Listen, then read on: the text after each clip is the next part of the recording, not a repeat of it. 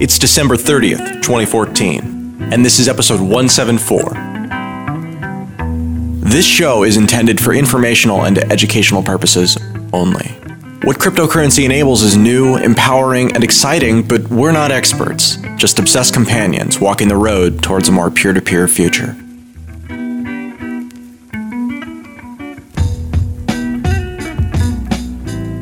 Hello, and welcome to Let's Talk Bitcoin. This is Stephanie here with another science report. We ran an interview a little while ago with Kevin McKernan about sort of open source science and his project related to Ebola. That interview was so popular and got such a great reception that I thought it would be great to do another interview in sort of the Let's Talk Bitcoin science series. And this one's cool. I think you're going to love it too. I'm speaking today with Isaac Yonemoto. He is a cancer researcher, and he's not just any cancer researcher. He basically created a project to fund the development of an open source drug for cancer, and it's going to be called Satoshi Mycin, named after, of course, Satoshi Nakamoto. And there's a lot more to his story, but first of all, Isaac, welcome to the show. Thank you so much for being here. Hi, thanks. I'm excited to chat about this. The topic of open source science is really interesting to our listeners, but this does also relate to Bitcoin as well, so we're going to tie it all together. Tell me a little bit about your background as a scientist. How did you first get interested in this project that you ended up taking and spinning off into the open source drug that you're currently working on? Sure. It's actually been kind of an interesting path. I never really wanted to do any sort of oncology type research. So that's any sort of cancer drug or cancer type research. My PhD work, which was over the course of 6 years, was actually in the field of diabetes. So I was studying a little bit more the biology and the chemistry of how that happens and not necessarily looking towards any sort of cure or drug or anything like that. As it turns out, after my PhD, I was supposed to go to Wales for a job, and my visa was denied. And I wound up at the University of Maryland just accepting a job off of Craigslist. And that was a project to develop an anti-cancer drug. You basically didn't intend to be a cancer researcher. You kind of just stumbled into this. And it's so often like that in science. Like, I can really relate to that. I have a PhD too in biochemistry. My career in science took some turns like that too. Like, I actually wanted to study metabolism and obesity and diabetes, kind of like what you were working on before. But I ended up more in the cholesterol field and studying Alzheimer's disease and cholesterol metabolism in the brain. It's just kind of serendipitous sometimes how it happens. And you really have to know about a lot of different areas of science because you can go down these avenues that you didn't expect. And then suddenly you're in a whole new area that you might be unfamiliar with. That's actually kind of interesting too, because in the lab where I was working on diabetes, I was actually the only person working on diabetes, and most of the people were working on Alzheimer's. And actually, one of the projects was about cholesterol and Alzheimer's as well. So there's a huge connection there for sure. One of the reasons that I got out of it was because I wasn't feeling very motivated by the idea that I didn't feel like I was moving forward towards a cure. In science, the incentives to make cures and to actually cure these diseases are not necessarily there. Like, they become twisted. And for a lot of scientists, it becomes about getting more grants and getting more money from the government, because that's who gives out all the grants, than actually doing useful, helpful research that leads to cures. Was that your experience too? Well, so I think in science, fundamentally, there's kind of this tension. We always like to say that scientists are motivated by the desire to learn things and discover new things. And for sure, that's how I am myself. But that is kind of an inward-looking goal. It's a very solipsistic pursuit. You're not necessarily doing anything that's actually helping somebody else. The irony is that this is not the way that it's sold in the public, right? So in the public, we say we need basic science because it's good for society. But really, when a scientist pursues basic science, because the connection to how it will help society is not clear, and it may take hundreds of years, if even, it is kind of quite the opposite. Like basic science is a very, I think, an antisocial pursuit. That was like exactly how I felt. And I was frustrated by that. And I imagine people who are maybe donating to like private charities or some foundations that fund medical research, they think that they're trying to get a cure, but oftentimes the motivation of the scientists are not to find a cure. I even heard scientists when I was working in science talk about how they found it really annoying. They didn't like the pressure from families of these kids that had these diseases, the pressure to find a cure, when they just wanted to do basic research and understand what was going on in the cell because it was an interesting problem to them. Right. And to be fair, we do need to do some basic science in general to sort of provide a solid foundation for it. I think that we have this system where in science, the way things are, there might be a little bit of disconnect between the way things are and the way they're sold to society. By contrast, we'll typically say that drug development is, this evil pharmaceutical companies, trying to make a buck. To be sure, I think that pharmaceutical companies do shady things, but contrary to what is sold in the common discourse, I think that they're probably doing a little bit better than we give them credit for. Yeah, well, at least they have the profit motive to incentivize them to create drugs that will treat diseases and not just do research for the sake of understanding interesting scientific problems, right? Like, they've at least got that going for them. The pharmaceutical companies, say what you want about them, but they're just a symptom of the way things are set up in society because they've got this patent system. They've got intellectual property, so-called, that enables them to patent these drugs and charge an arm and a leg for them. And they spend as much money on marketing as they do on research and development, and actually more as far as I understand it. That data is out there about the budgets of various pharma companies, and they spend about as much on marketing as they do on R&D. A lot of the cost of drugs is just coming from the fact that the pharma companies are protected as far as what they can charge, via the intellectual property system. That decreases patients' access to drugs. Every time the patent expires, it gives them an incentive to alter the drug a little bit, like the formulation, or change a little chemical group here and there, and then put out a new drug that they can then patent, and it'll be on patent for another 20 years. That creates perverse incentives too, but they're just responding to the incentives that they get. They're just surviving in the environment. It's almost like if we think about it in an evolutionary sense, they've got these selective pressures that are kind of incentivizing them to go down that path. So we may think about it as evil, but really it's the government who's setting a lot of these policies that are driving them in that direction. Right, exactly. They're basically just operating in the system that they're given. I think it's certainly possible to do things in a different way voluntarily, even though the system exists. And, it is a little bit harder. But that's exactly what you're doing with your project right now, right? Right, exactly. And I certainly have a lot of fears that, it may not succeed because the barriers to entry are simply too high because of the policies that exist. But that's no reason to not try. And I'm optimistic that this compound will be kick-ass enough that that those barriers won't matter. It's always that way in science. There's always so much uncertainty. Like, you don't often really know where you're going, and it's just like you don't know what the results are going to be, but you have to kind of try and find out. And that's exciting, but it's also scary too, because you want to be able to generate some kind of a business plan and be able to know what's going to happen if you're thinking about it. As far as if you're thinking about achieving a certain goal, you want to have some predictability there. It's also a tricky marketing issue because, I this is something that I've wrestled with throughout my whole campaign. Like, I do need to sort of hedge and make sure people understand that this is not necessarily going to all work out, that there's always some problems with science that can crop up and just destroy things at any moment. But I also have to project, optimism, which is something that I do believe. And, so finding that right balance has been tricky for me individually. I want to let you finish your story about how you ended up getting onto this project. So you're just basically saying that your visa got denied. You wanted to go to Wales for a project, but then your visa got denied, which that's an interesting turn of events. But what happened after that?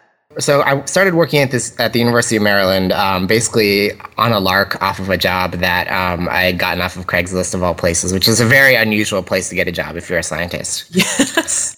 It was on this project where my boss Barbara had designed a drug based off of an old drug candidate from the 1970s that was discovered in Siberia.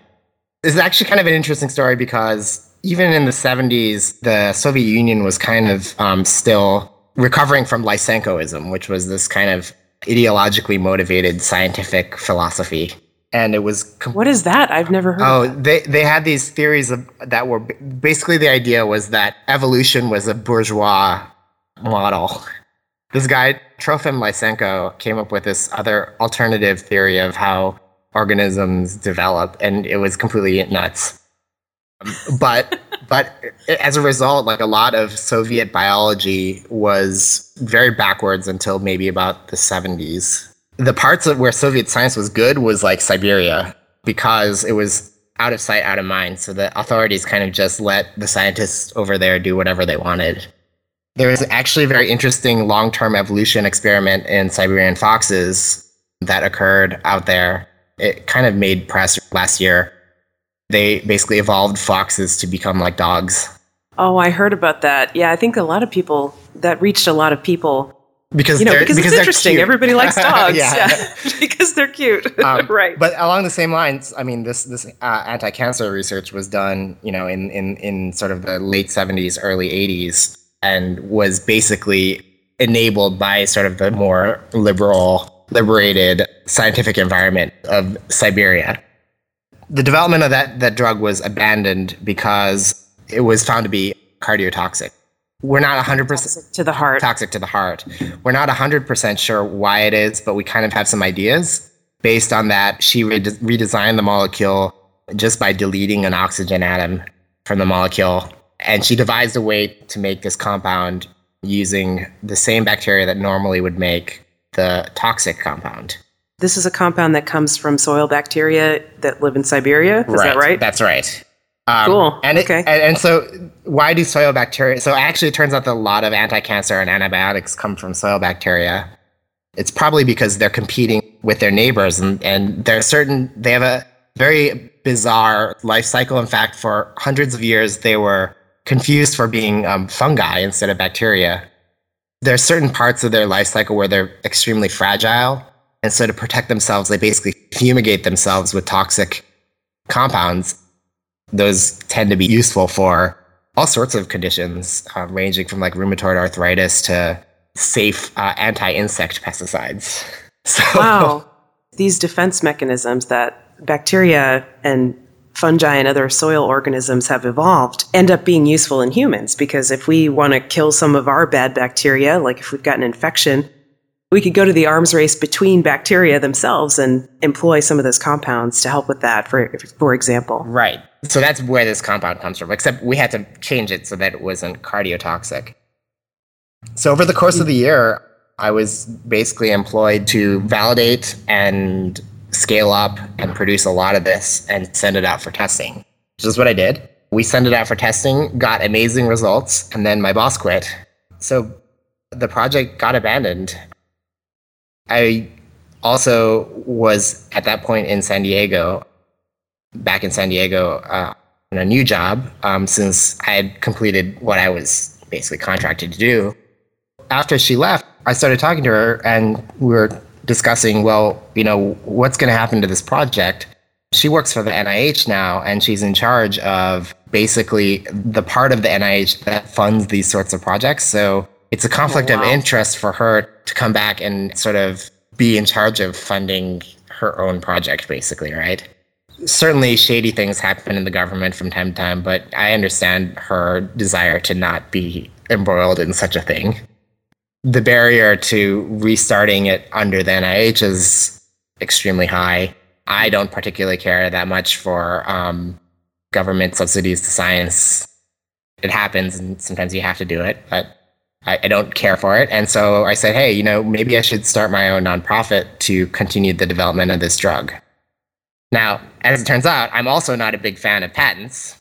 And so this is kind of a perfect opportunity to, if you dislike patents and are capable as a biologist, you don't really have too many options. And here we had a reasonably good drug candidate just fall into my lap. right place, right time. Wouldn't have been there if I had been in Wales. So I said, well, let's do this. How did you find out about Bitcoin? Like, how does that tie into the story? Based on my political bent, been upset about things like the Federal Reserve. And so I'm actually surprised that I didn't get into Bitcoin earlier than I actually did. I just started thinking about it more and more. And then, after having heard about it, I heard about it for like a year or so. And then finally I just said, okay, I need to think about this a little bit more. And then I jumped in. What was the time frame on that? January of 2013 is when it was when Coinbase first came out. That was when I decided that this was something that I needed to take a look at. But you had been hearing about it for a year before that? A year and a half before that even. Sounds like you were aware of it pretty early. You just heard about it through kind of libertarian-ish channels, would you say? Actually, more sort of the tech channels. I like to call myself a recreational computer programmer. And then when I did that publicly, people were like, what the heck does that mean? So, obviously I don't do computer programming all that much for my main job or for my jobs to date, which have been science related. I was very lucky as a child. I went to a school where they taught me how to type at first grade. And then as soon as I learned how to type, they had us programming. So I've been programming for a very long time. I've done stuff like science fair projects. I've coded a couple of scripts here and there for legitimate work. Have participated in a couple of bioinformatics contests just on a lark. Done a little bit of web development. I programmed the Bitcoin interface for my nonprofit by myself. Basically, it just hooked up to the Coinbase system. But, there was a little bit of figuring out how to do that. Like a true scientist, you're a multi-talented, multifaceted person. You've got lots of different interests, and one thing cannot keep you busy. I understand this to the nth degree. Yeah. I very much relate to that. One of those minds that just keeps on thinking all the time. So yeah, I heard about it more through the tech side because I think that was kind of around when it was just starting to gain traction in sort of the more liberty-oriented community, especially because it became more accessible because of innovations like Coinbase. Yeah, and that was right around the time when the Bitcoin vending machines were starting to come out, like these guys from Lamasu. Like they were in the winter of 2013. They were just coming out with those first machines where you could buy Bitcoins at an event by feeding your fiats into these little machines. Right. So another aspect of what really excites me about Bitcoin. So, I think personally, I don't have any direct evidence for this, but it's my belief that it's sort of like an inflationary monetary system really kind of discourages charitability in individuals and also makes it difficult for charitable organizations to basically maintain a war chest for lack of a better term, because you're always having to fight the devaluation of your currency. So that's on the nonprofit side. And on the individual side, sort of having to basically keep up on this treadmill of decreasing value really kind of saps your energy, makes you more inwardly focused. How do I stay afloat instead of reaching out to help? This is kind of based off of, a couple of psychological studies where I think it's Dan Goleman talks about a study where they had preachers who would be instructed to deliver a sermon on the Good Samaritan. So they gave half of their theology students this instruction to give a sermon on the Good Samaritan and half of them on whatever topic they wanted. Then they would have them all go out to something that they had to be at after the sermon. And along the way, they would put sort of an actor that was kind of writhing in pain. And the question is, would the theology student stop and help the person who was en route? And there was no correlation between whether or not they gave the sermon on the Good Samaritan. And instead, what correlated was where they had to be and how much time did they have to get there. I haven't really looked into the details of that study, and it probably should as a scientist, but that resonates with my personal experiences. And, as a result, I've tried to kind of make my life a little bit less hectic, do things like cultivate habits of being charitable, which makes you not have to think about it, right? Those are kind of the ways that I see fighting the system. But maybe we do need to think about the system as a whole. And that's why I'm interested in Bitcoin and cryptocurrency in general, because, well, I guess not all of them are necessarily not less inflationary. But it's not a central bank who can inflate at whim, basically. Right, which is the predictable. Most dangerous thing, I think. I mean, my personal feelings are a little bit more nuanced. I personally believe in a difference between like wage-led inflation and central bank-led inflation, which can have, different effects. In any case, that's the general gist of what I believe.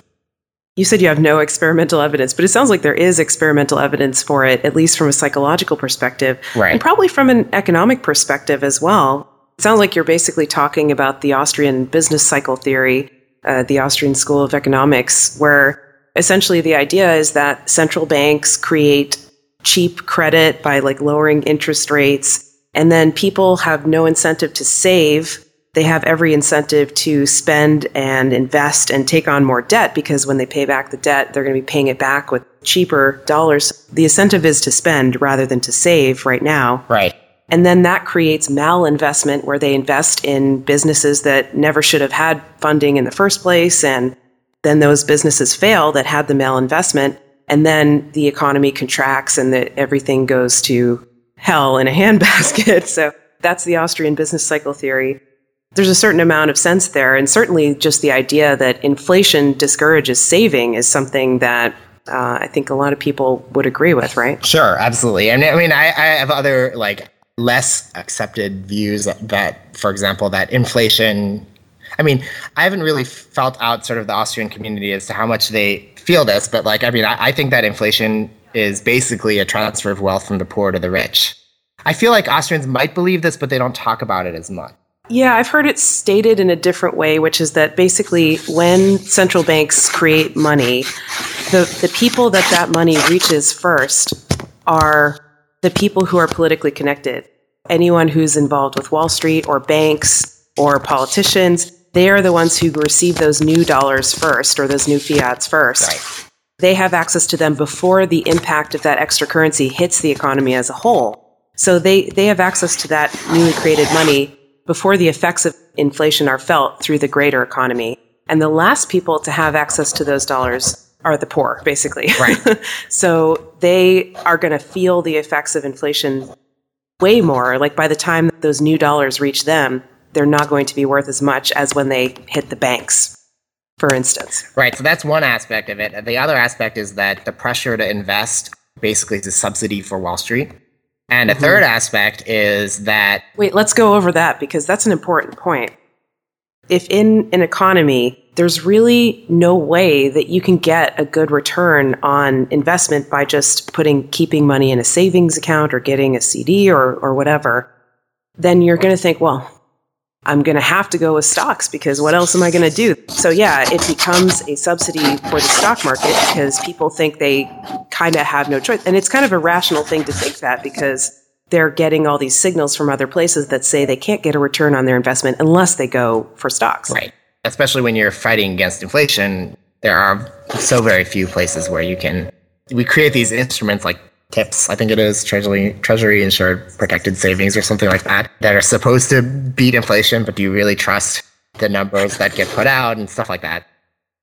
And the third way is just that it's frequently said that the poor are in debt, and so they benefit from the devaluation of the currency. But actually, in my personal experience, I find that the wealthy are higher access to indirect forms of loans, like leveraged investments. The rate of interest is so low that the devaluation of the currency does have an effect, whereas less wealthy individuals, when they are in debt, tend to have like very high interest rates, where you're kind of screwed even if the currency does get devalued, and most of those loans are for short term anyways. The system is kind of set up so that you can only get a loan if you really don't need it, and you get the best interest rates to the people who have the most money and the ability to kind of pay it back. And yeah, like I could see if the real inflation rate is 6 or 8%, let's just say, and the wealthy person is getting a mortgage for 2-3%, something like that, then yeah, they're going to benefit from that because they can pay it back with cheaper dollars in the future. Whereas the poor person's getting some credit card debt that's at an interest rate of 25 or 30%, then they're not going to benefit from it, right? Right. Or even worse, like a payday lender who will annualize, which is a fiction because nobody keeps a payday loan for a year. You're not benefiting from inflation in those situations. I embrace Bitcoin ideologically, quite frankly, because I think that that's kind of a sounder model of economics. It doesn't look like that now because it's volatile and new, but time will tell.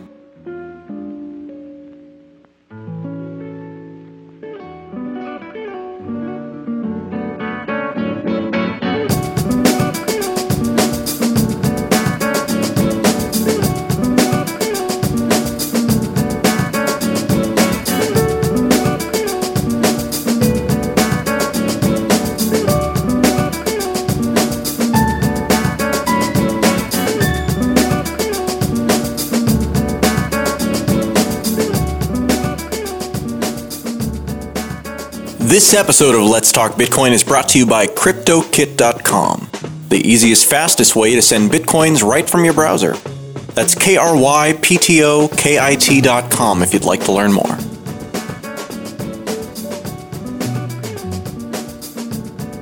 Today's magic word is Satoshi. That's Satoshi. Satoshi. You've got until the 2nd of January to visit letstalkbitcoin.com or the Let's Talk Bitcoin iPhone app to enter it for your share of the listener rewards. Back to the show.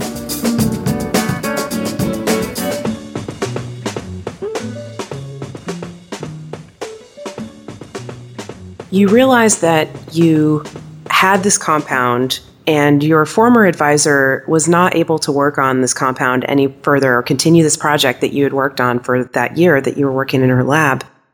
But the results were really promising. Right. So you decided that your choice was to create a nonprofit and fundraise in order to work on this project.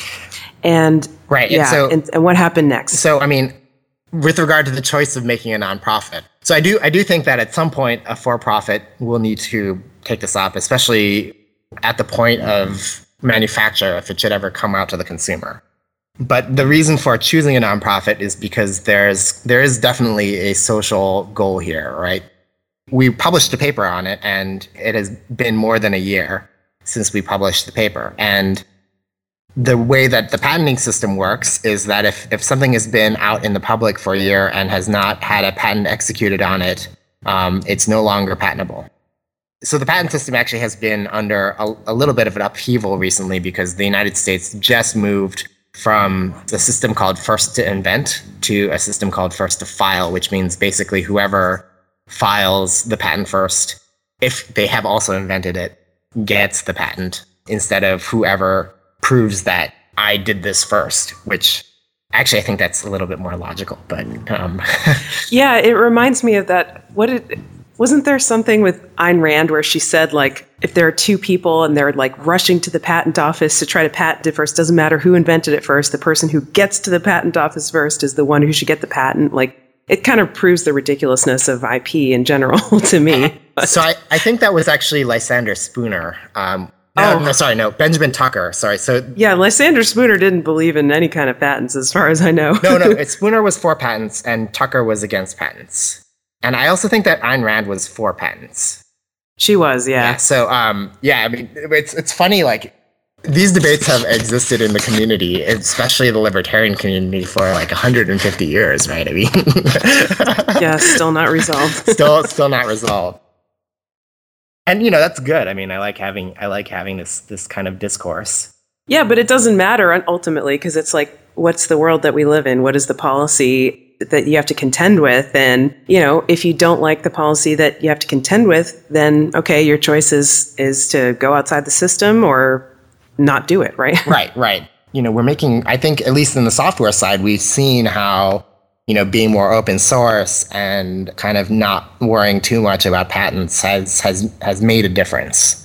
In software realm, for sure. Yes. I'm sorry. And yeah, definitely in open source software, it's very popular. You know, Bitcoin, for example, wouldn't exist if not for the open source movement. There is certainly a different level of capital expense required for, say, biology, pharmaceuticals. But, I think this is what I'm trying to find out. Like, is that really, everybody says that's a problem. Is that really a problem? And as a scientist, I'm worried about questions of, it's taken as dogma among most biologists that this is not possible. Come on, guys, falsifiability, right? You're a scientist. Yeah, it's amazing how that logic doesn't get applied to certain social conventions, Right. Among people who should know better because they're scientists. Exactly. The blind spots sometimes are just amazing. You started this nonprofit and you started fundraising. And the thing that I found really interesting is, I guess you're fundraising to do R&D on this compound. What did you fundraise for? Because your fundraiser's over at this point. I want to take things in small steps. And there are good reasons to do that. And I'm not under time pressure because this compound is not patented. Mm-hmm. Normally, it's not patentable. Right. Normally, you have this kind of time limit. The patent will expire in a certain amount of time. So there's a lot of pressure to just go. And, of course, that also leads to sloppy science. Or your government grant is expiring and you've got to renew it or whatever, right? Exactly. And so I feel like I can be a little bit more relaxed. And maybe this goes back towards some of the stuff about Dan Goleman, right? And how that affects my approach. And so the next goal that needs to be achieved is an experiment called a xenograft experiment, which is basically answering the question, can we cure cancer in mice? That's the next step. We've shown that it can kill cancer in petri dishes. Can we kill cancer in something that's actually alive? After that does require sort of like a higher level of capital expenditure because you have to start doing good manufacturing practices, which can't be done on a small budget. But I think that getting excitement about the compound by showing that it can actually work in something alive is a big step.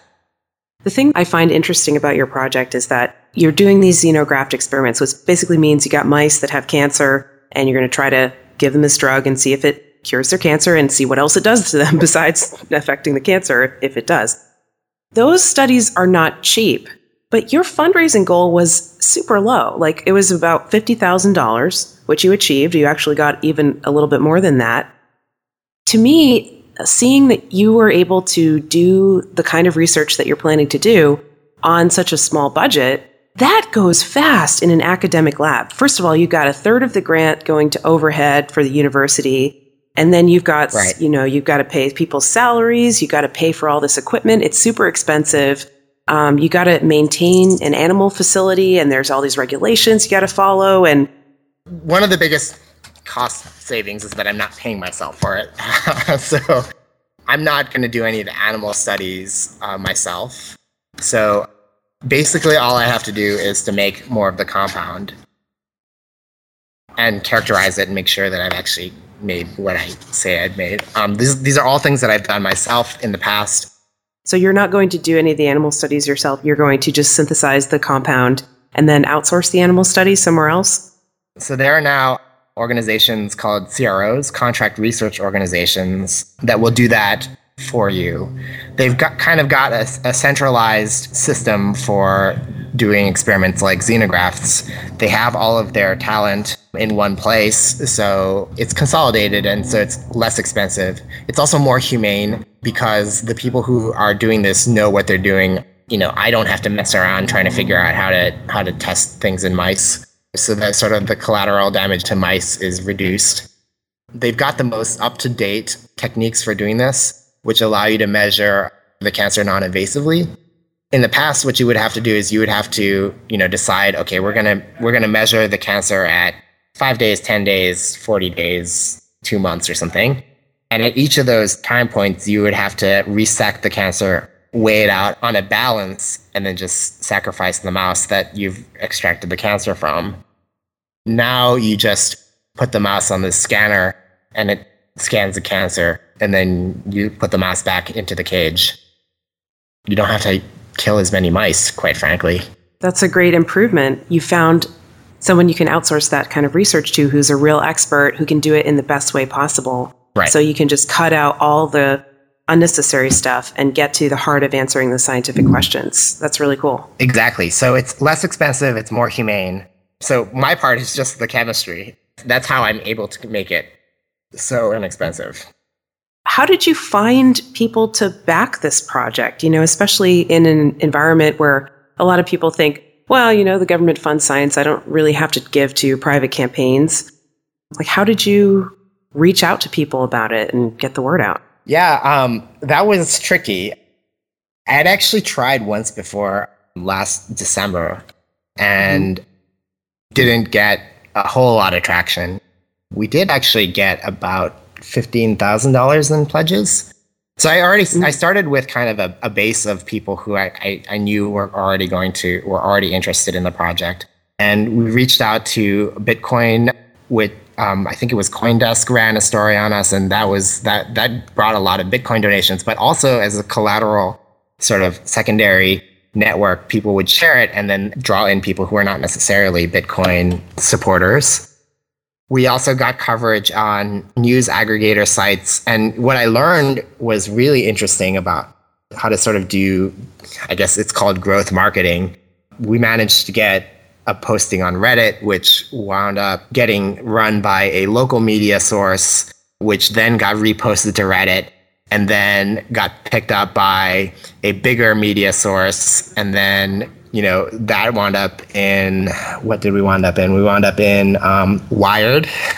And then from Wired, it was a few weeks. And then we wound up on TechCrunch. It's kind of this interesting system where, you get attention and that draws more attention into you. And then you get kind of a bigger, sort of like a voice, a message magnification. Yeah, for sure. And it's really interesting how you put the message out there. I'm looking at your website. It's pledge.indysci.org. The campaign is over, but just to have some data on it, scientists love data.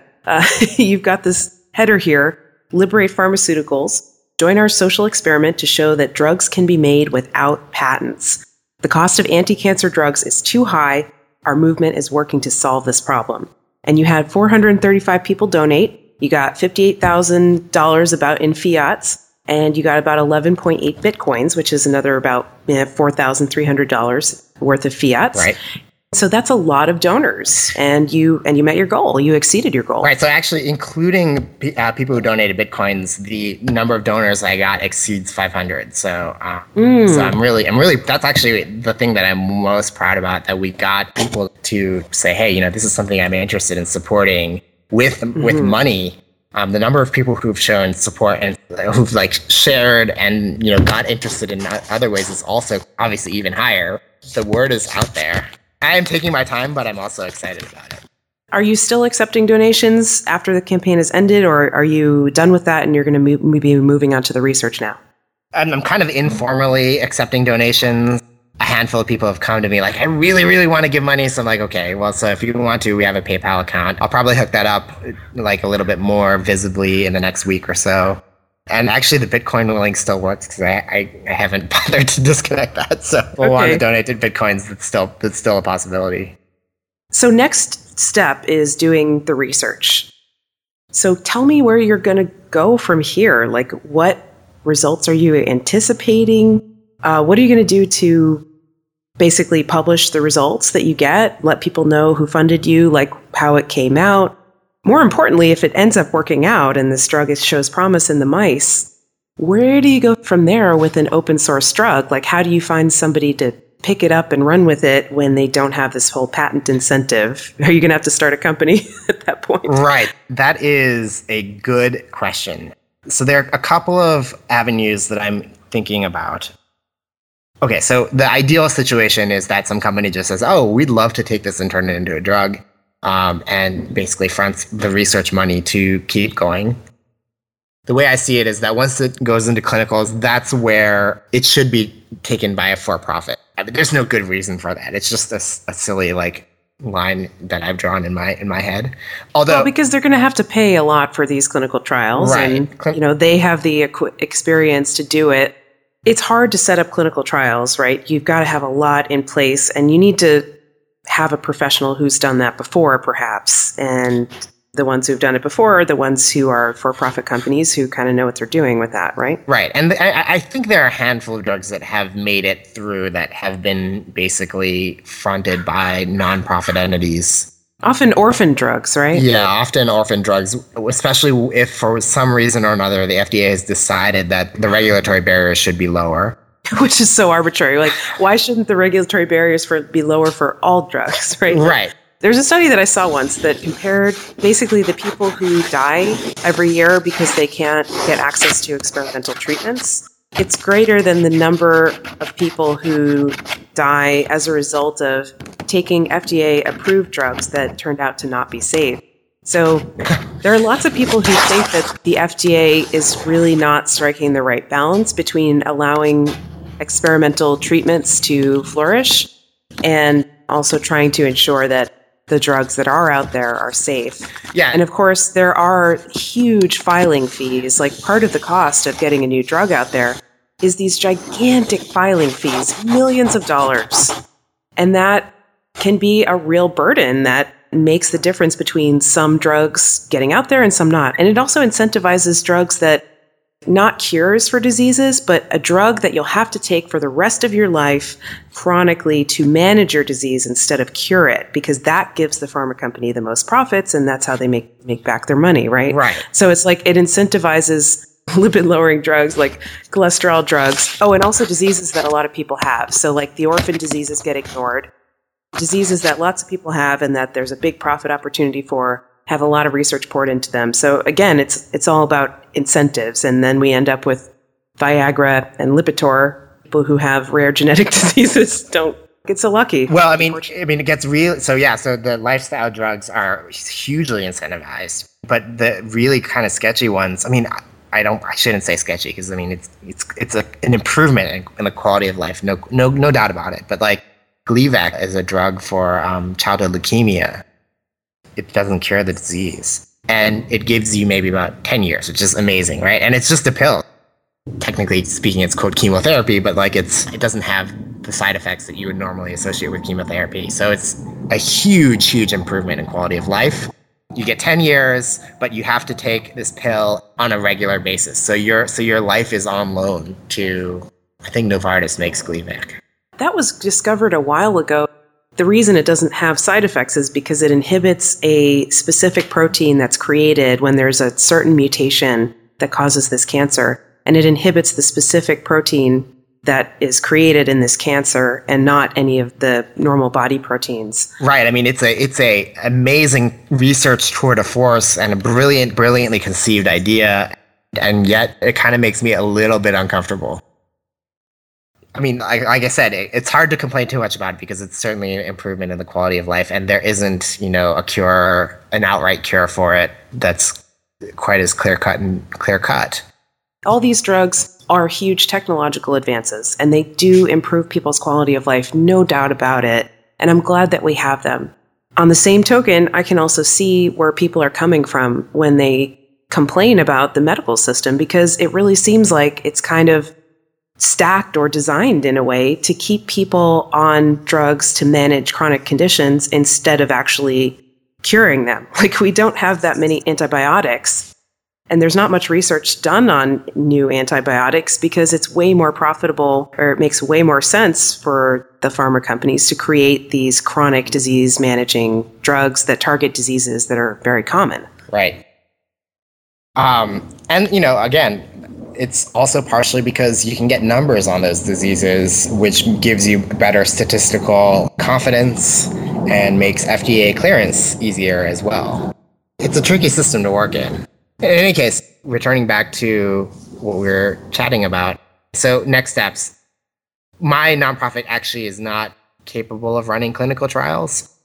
When you apply for nonprofit status, that is actually one of the questions that specifically the IRS is interested in. Are you going to be doing clinical trials? And I said no, because because A, it's easier to set it up that way, and B, because like I said, I had this idea that at that point it should be taken over by a for-profit. I could see like a generics manufacturer getting interested in developing this, because that is something that they do. They will run clinical trials on non-patented drugs or drugs that have just gone off of patent. Although this is a little bit more experimental and a little bit more risky for them. A third possibility that is kind of something that might happen is to try it as a veterinary drug and basically validate that it works by trying to cure pets. Is it specifically targeted towards a specific type of cancer, or is it more of a general? It's a general cancer drug. The way that it works is it basically jams up the DNA. And it may have secondary modes of operation as well that we're beginning to learn about. So we didn't know what sort of cancer it would cure when we threw it at the screen. And it looks like it's best against melanoma, renal cancer, and triple-negative breast cancer. Also, some types of leukemia, and I think non-small cell lung cancer might be another one. I don't remember. So the reason why I'm less focused on those is because there isn't a good mouse xenograft model for those two cancers.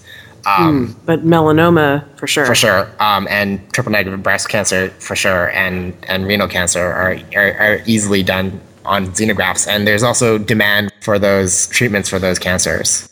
Not uncommon types of cancer, for sure. And the interesting thing is that once you get it approved for something, it's less difficult for, you can't advertise to do this, but an oncologist could, in theory, look at the, research that's done on it and say, oh, hey, we might be able to use this for another type of cancer and start prescribing it, quote, off-label. I can't advocate for that practice, though, because I could get in trouble. Right. But it is certainly done. Done. Once a drug is shown to have a certain safety profile and so forth, physicians have basically discretion to prescribe it for things that it's not specifically approved for, but there is evidence that it could be helpful for. And I think that over the next decade or so, it's already happening, but we're going to start transitioning away from this, you have a cancer for a certain organ model of thinking to a kind of a more analytical system where we really study the individual's cancer and tailor a treatment. It's called personalized medicine, but to tailor a treatment for that person's cancer specifically, I actually think that sort of an open source approach to drug development will actually help that even more as well.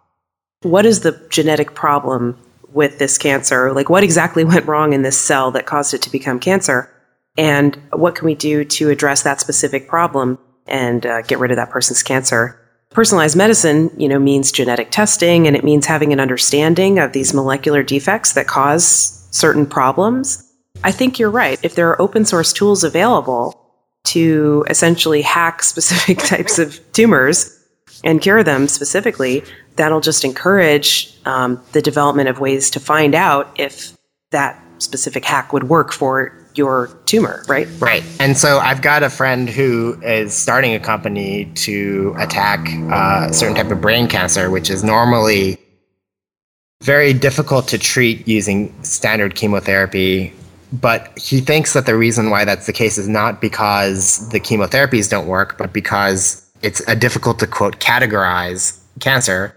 If you just take that cancer and just test to see which of the 50 or 60 known cancer drugs is best at attacking it, you can have a better shot. Instead of saying, oh, this is categorized as this type of cancer because of where it is in the body, actually just hit it with everything and get evidence that drug X will work, instead of supposing that drug X will work because of possibly arbitrary categorization. It reminds me of this story that I heard about a guy. He had melanoma, and it was metastatic, so it was spreading through his body. And that's a really bad sign. Like, he was really concerned. There were some drug treatments available for the type of melanoma that he had, but what he found was that there were drug trials that had been done in the past that showed that there was like a specific drug that worked really well on like 10% of the people in the trial, but on the other 90%, it didn't work. And so the drug didn't get approved. Right. Or it didn't get past the FDA. But it turned out that he was one of those 10% responders, and he tried this drug, and it worked really well for him. And so he created some kind of a database that you can kind of search through and find potentially drugs like that, where they may have worked for 10 or 20% of the people in a trial, but because they didn't work for everybody in the trial, they didn't quite make it past and get approved for that specific thing. So, I think we're just going to see more and more of that happening. But if at all, how do you see the system of the way that clinical trials are conducted changing, or the approval process changing as we go forward in the future of personalized medicine? Right. So that I have no idea. And I think that the FDA is going to be changing things a little bit. And that's the only way it's going to happen. I mean, there's a lot of industry pressure to, well, I wouldn't say at the high level. I don't think the pharmaceutical companies, I mean, they want to do this, but they're still stuck, I think. My feeling is that they're kind of still stuck. There haven't been too many like drugs that have been developed for that sort of thing, a concept. Mm-hmm. And even so, they're still kind of very oddly protracted situations.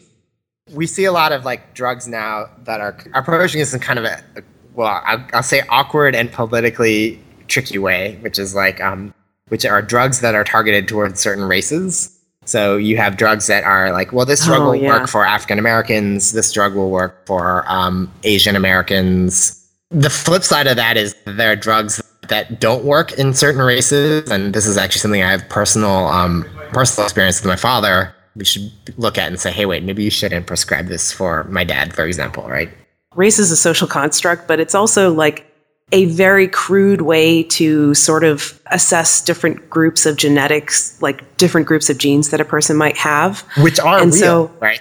Which are real, yes. So, we're maybe transitioning from one crude way of assigning arbitrary fences around different types of cancer, for example, to like, okay, now we have different types of people that will respond to certain drugs. And, ultimately, there'll be like kind of a more analytical approach. Okay, so this is what a person's gene structure looks like. And, whether or not you're outwardly African American, if you have this gene, then maybe like, this drug. Maybe we can just test for the gene. Right. Yeah, because you never know. The example. So there, people who you might not think were African American, but Thomas Jefferson has a Y haplotype that comes from like Ethiopia, right? So.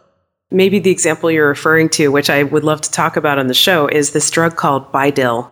Okay, this was like the prototypical example of this issue coming to fore in medicine, where like in 2005 or 2006, which was the time that I was actually going to medical school, there was a trial that was done with this drug, and it's for heart failure. It's a drug for heart failure.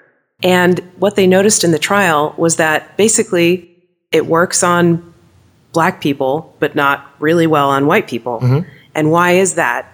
As far as I know, the specific genes that are responsible for that have not been found.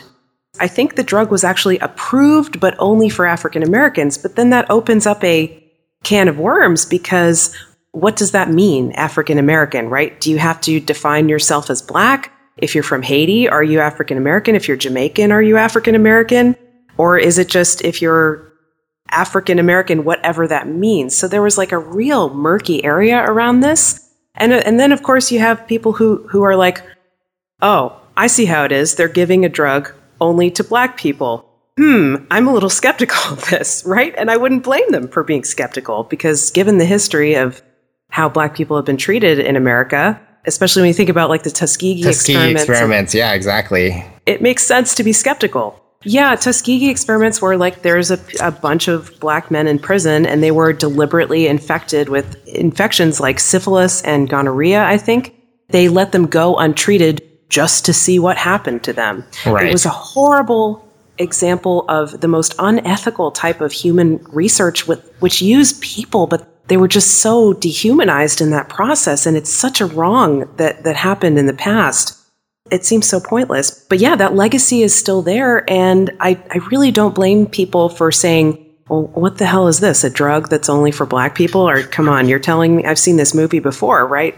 And so if we could just remove the racial aspect from it and isolate specific genes, that's okay. It's not about race. It's if you have this gene, you are likely to respond to this drug. And if you don't have the gene, then this drug probably isn't going to work for you. So I hope that's where we're going.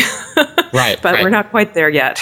No, yeah. And the question is, how will the FDA approach this? And I don't know. But there's a lot of sort of research at kind of the academic / basic level on trying to approach this. For example, one of the bioinformatics contests that I tried out just to play around with, my programming skills, was to try and see if you could find genetic predictors of response to rheumatoid arthritis drugs.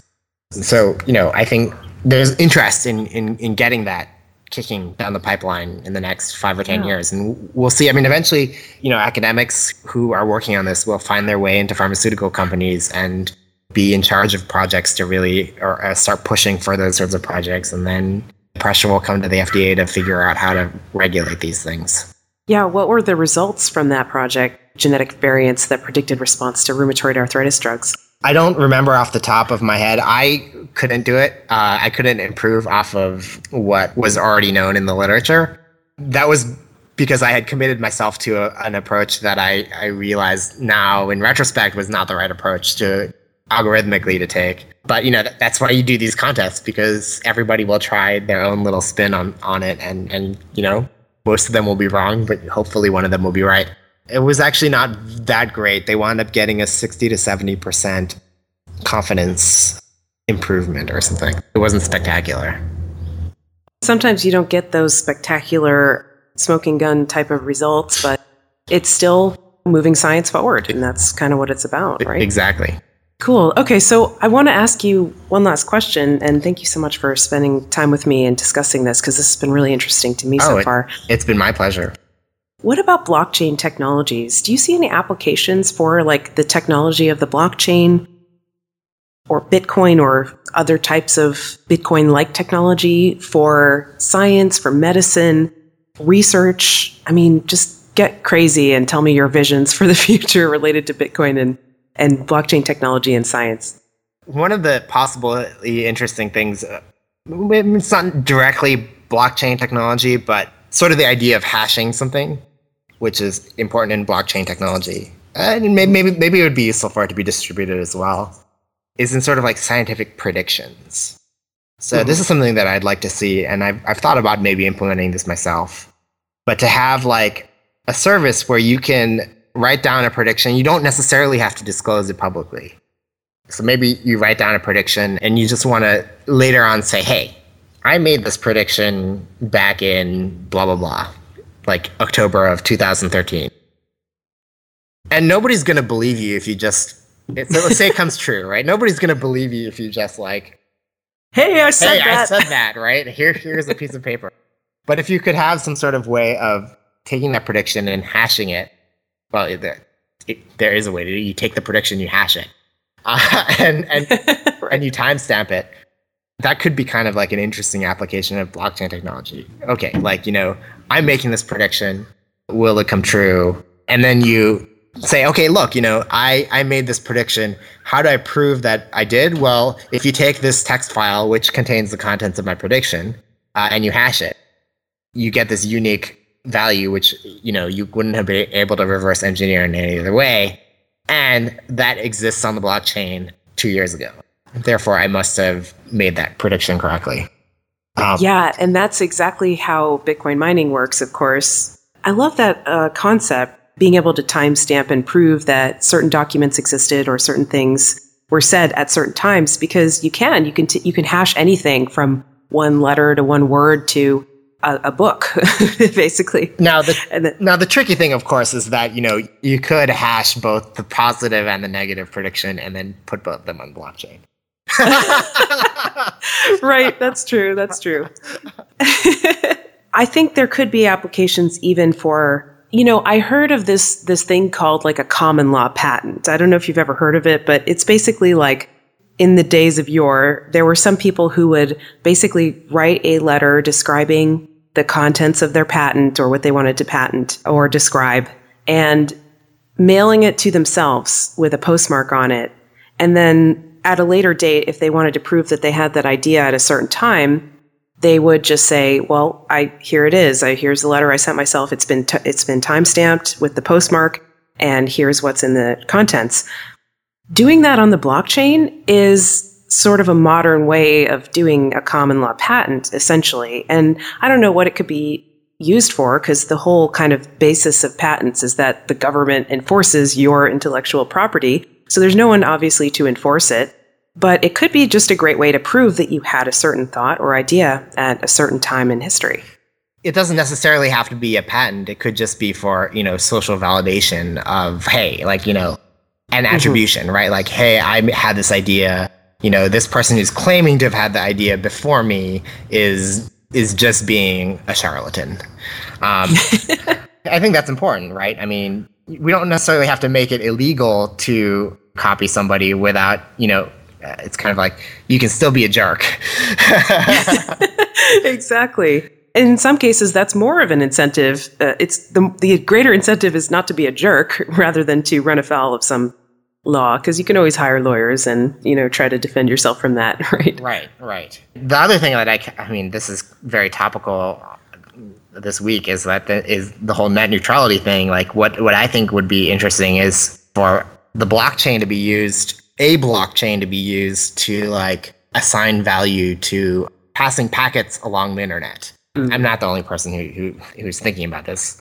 Part of the problem with sort of this net neutrality debate is that it's hard to measure the value of providing the pipe that somebody is. I mean, it's not. There's a non-zero cost associated with it, and I think one of the problematic things about the net neutrality debate is that there's no cost to this. Well, it's very cheap, but it's not zero.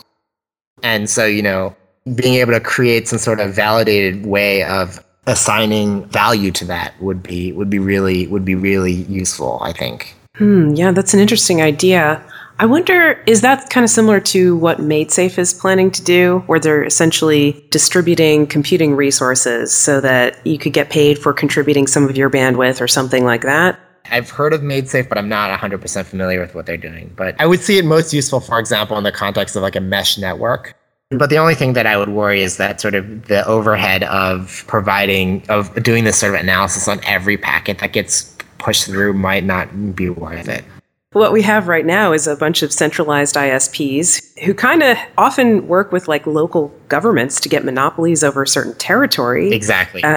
Is that better than the cost of decentralization? I don't know. I mean, we should find out. Right.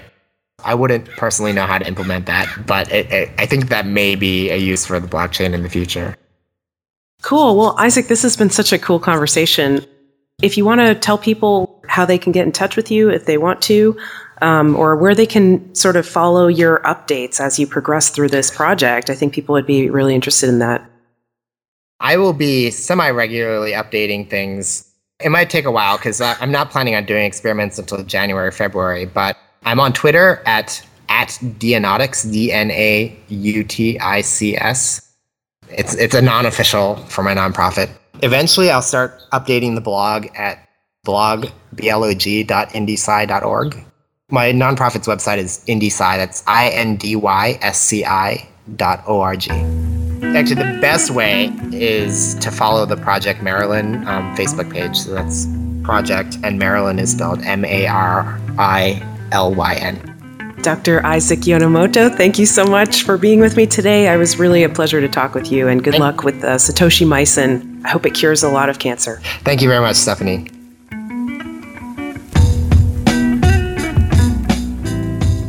Thanks for listening to episode 174 of Let's Talk Bitcoin. Content for today's show is provided by Stephanie Murphy and Isaac Yonemoto. Music for this episode was provided by Jared Rubens. This episode was edited by Adam B. Levine. We'll see you in 2015.